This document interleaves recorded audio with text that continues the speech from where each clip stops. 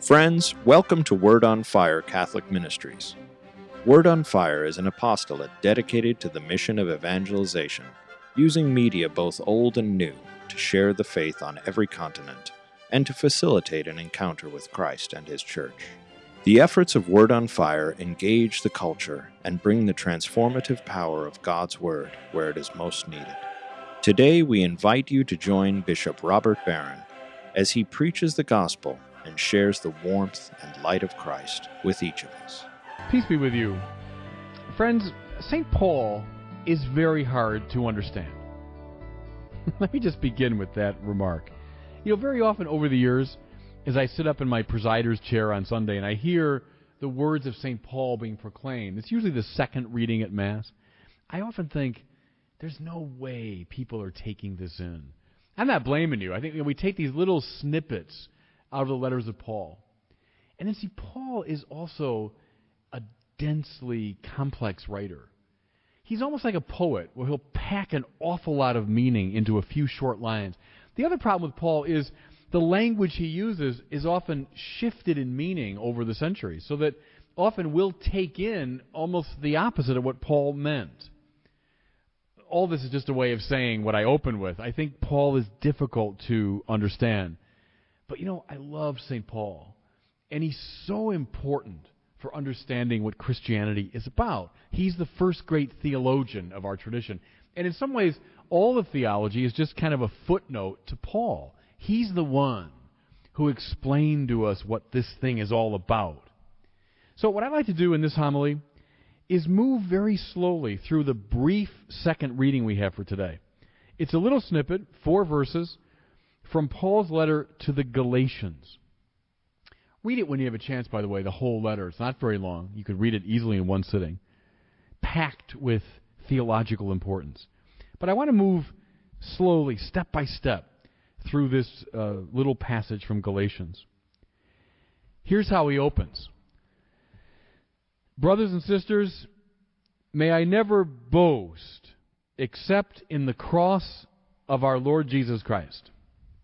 Now, I submit to you, it would be hard to imagine anything stranger for a first century person to say than that.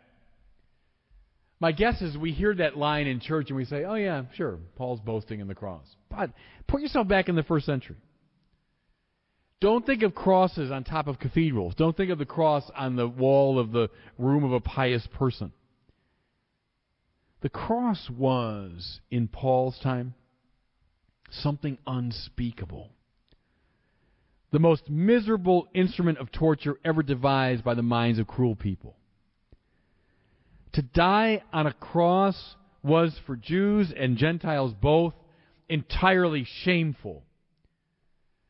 Just about the most shameful thing you could say about a person was, he ended his life on a cross. Boy, the last thing you'd ever think you'd boast about would be a cross. Apply it a bit to our own time. Suppose someone told you that your son would end up rejected by church and state, condemned to death by the legal establishment of the country, exposed to public ridicule, writhing in agony on an instrument of torture. Would you be in the mood to boast? Suppose that happened to your son. Suppose that happened to your brother. Would you boast about it? Wouldn't you be more likely to turn away in shame, to change the subject, to close your mouth and to cry about it?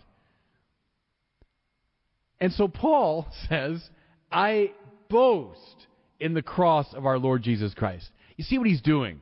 He's inviting us into the upside-down world of the Christian faith. Christianity turns the values of the world upside down, reverses expectations. Well, now, what gave Paul this crazy idea of boasting in a cross?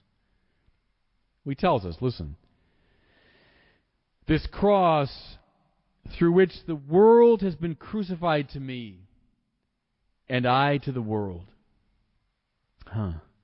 through which the world has been crucified to me, and I to the world.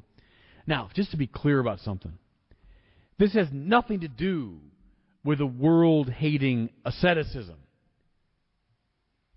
Paul is not Plato. He's not Plotinus. He's not a proto-Gnostic. There's nothing puritanical about Paul. He remained his life long a good Jew who had a good Jewish love for the whole of God's creation, spiritual and physical. So he's not saying the world, the physical world, is bad. So what does he mean?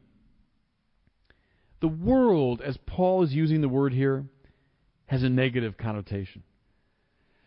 It designates, listen, all those powers of sin and division and hatred that serve to structure the society that we know and in which we live.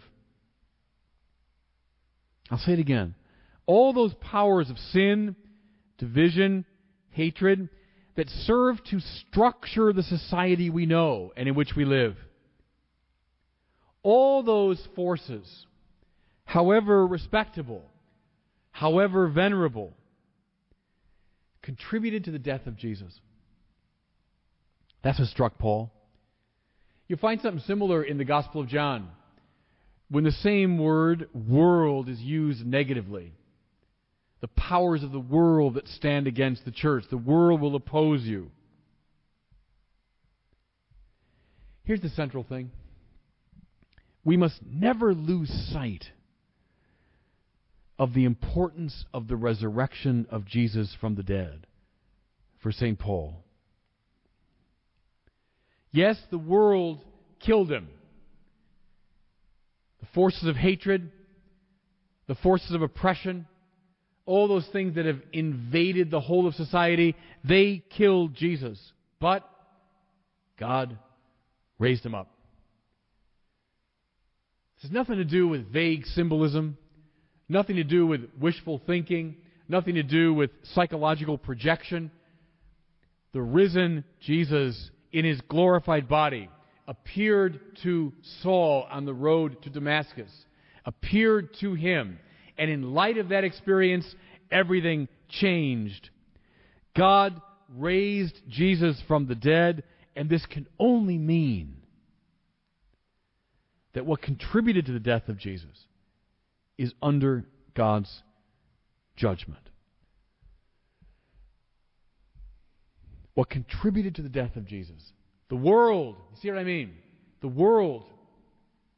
That's the way the world is. It's a cruel place. You might say to a teenager who's been naive about things, hey, that's the way of the world. In light of the resurrection, Paul says, I've been crucified to the world and the world to me. Meaning, I now realize that that world is finally powerless. That world, and Paul acknowledges, I was part of it. I persecuted the church of Christ. That world is passing away. That world means nothing. That world is under judgment. All the negativity of sin, Jesus took it on. And through the power of the resurrection, He took it away.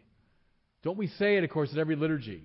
The Lamb of God, who takes away the sins, listen, of the world. The sins of the world. That's why St. John can say, this faith of ours has conquered the world. Now, what follows from this? Next line of Paul's poem. Listen. For neither does circumcision mean anything, nor does uncircumcision, but only a new creation. Now, that's a line almost as breathtaking as the first line about boasting in the cross. Neither does circumcision mean anything, nor uncircumcision. Well, for a Jew of Paul's time, a Jew like Paul, that's crazy talk. Because circumcision, that bodily mark which identified someone as a Jew, was all important. It's the mark of the covenant, that you belong to this special race, this chosen people, this special tribe. What separated Jews from Gentiles, the circumcised from the uncircumcised, that was centrally, crucially important for a Jew like Paul. And so for him to say in this flippant way, it means nothing, circumcision or uncircumcision. Friends, it means something so radical has happened to him that it's turned his world upside down. And what that is again the resurrection of Jesus from the dead. What did he see in its light? That the world is under judgment. And part of what the world means is division, stratification, separation, the inside versus the outside. Who's loved and who isn't. He sees, listen now, even this highest religious value of his own people, the division between the circumcised and the uncircumcised, even that, he now concludes, belongs to the world. Elsewhere, Paul says, in Christ, there is no Jew or Greek, no slave or free, no man or woman. Those most elemental divisions by which we understand and organize and stratify the society. All of those, he's saying, belong to the world. That old universe of sin and death which has been overcome. So not circumcision or uncircumcision, but only a new creation matters. There's the whole of Christianity in that little phrase. Who is the risen Jesus? He's a new creation, a new life form, a new field of force. The risen Jesus is this mystical body in which we are called, in Paul's language, to participate. Often in his letters, he compares Christ to a living organism. He invites his readers and listeners not just to listen to him, not just to follow him, but to live in him. You see what he's saying? Stop living in the world. That's under judgment. I could care less about the structures of the world. I don't care if they're backed up by Caesar Augustus. I don't care if they're backed up by the most venerable institutions of the society. They are under judgment. They have been conquered. And now I want you, says Paul, to us, to start living in this new world, this new creation, which is nothing other than the mystical body of Jesus. Look at the last line.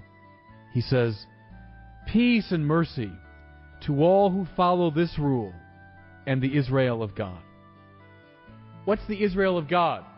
Christ's body, the church.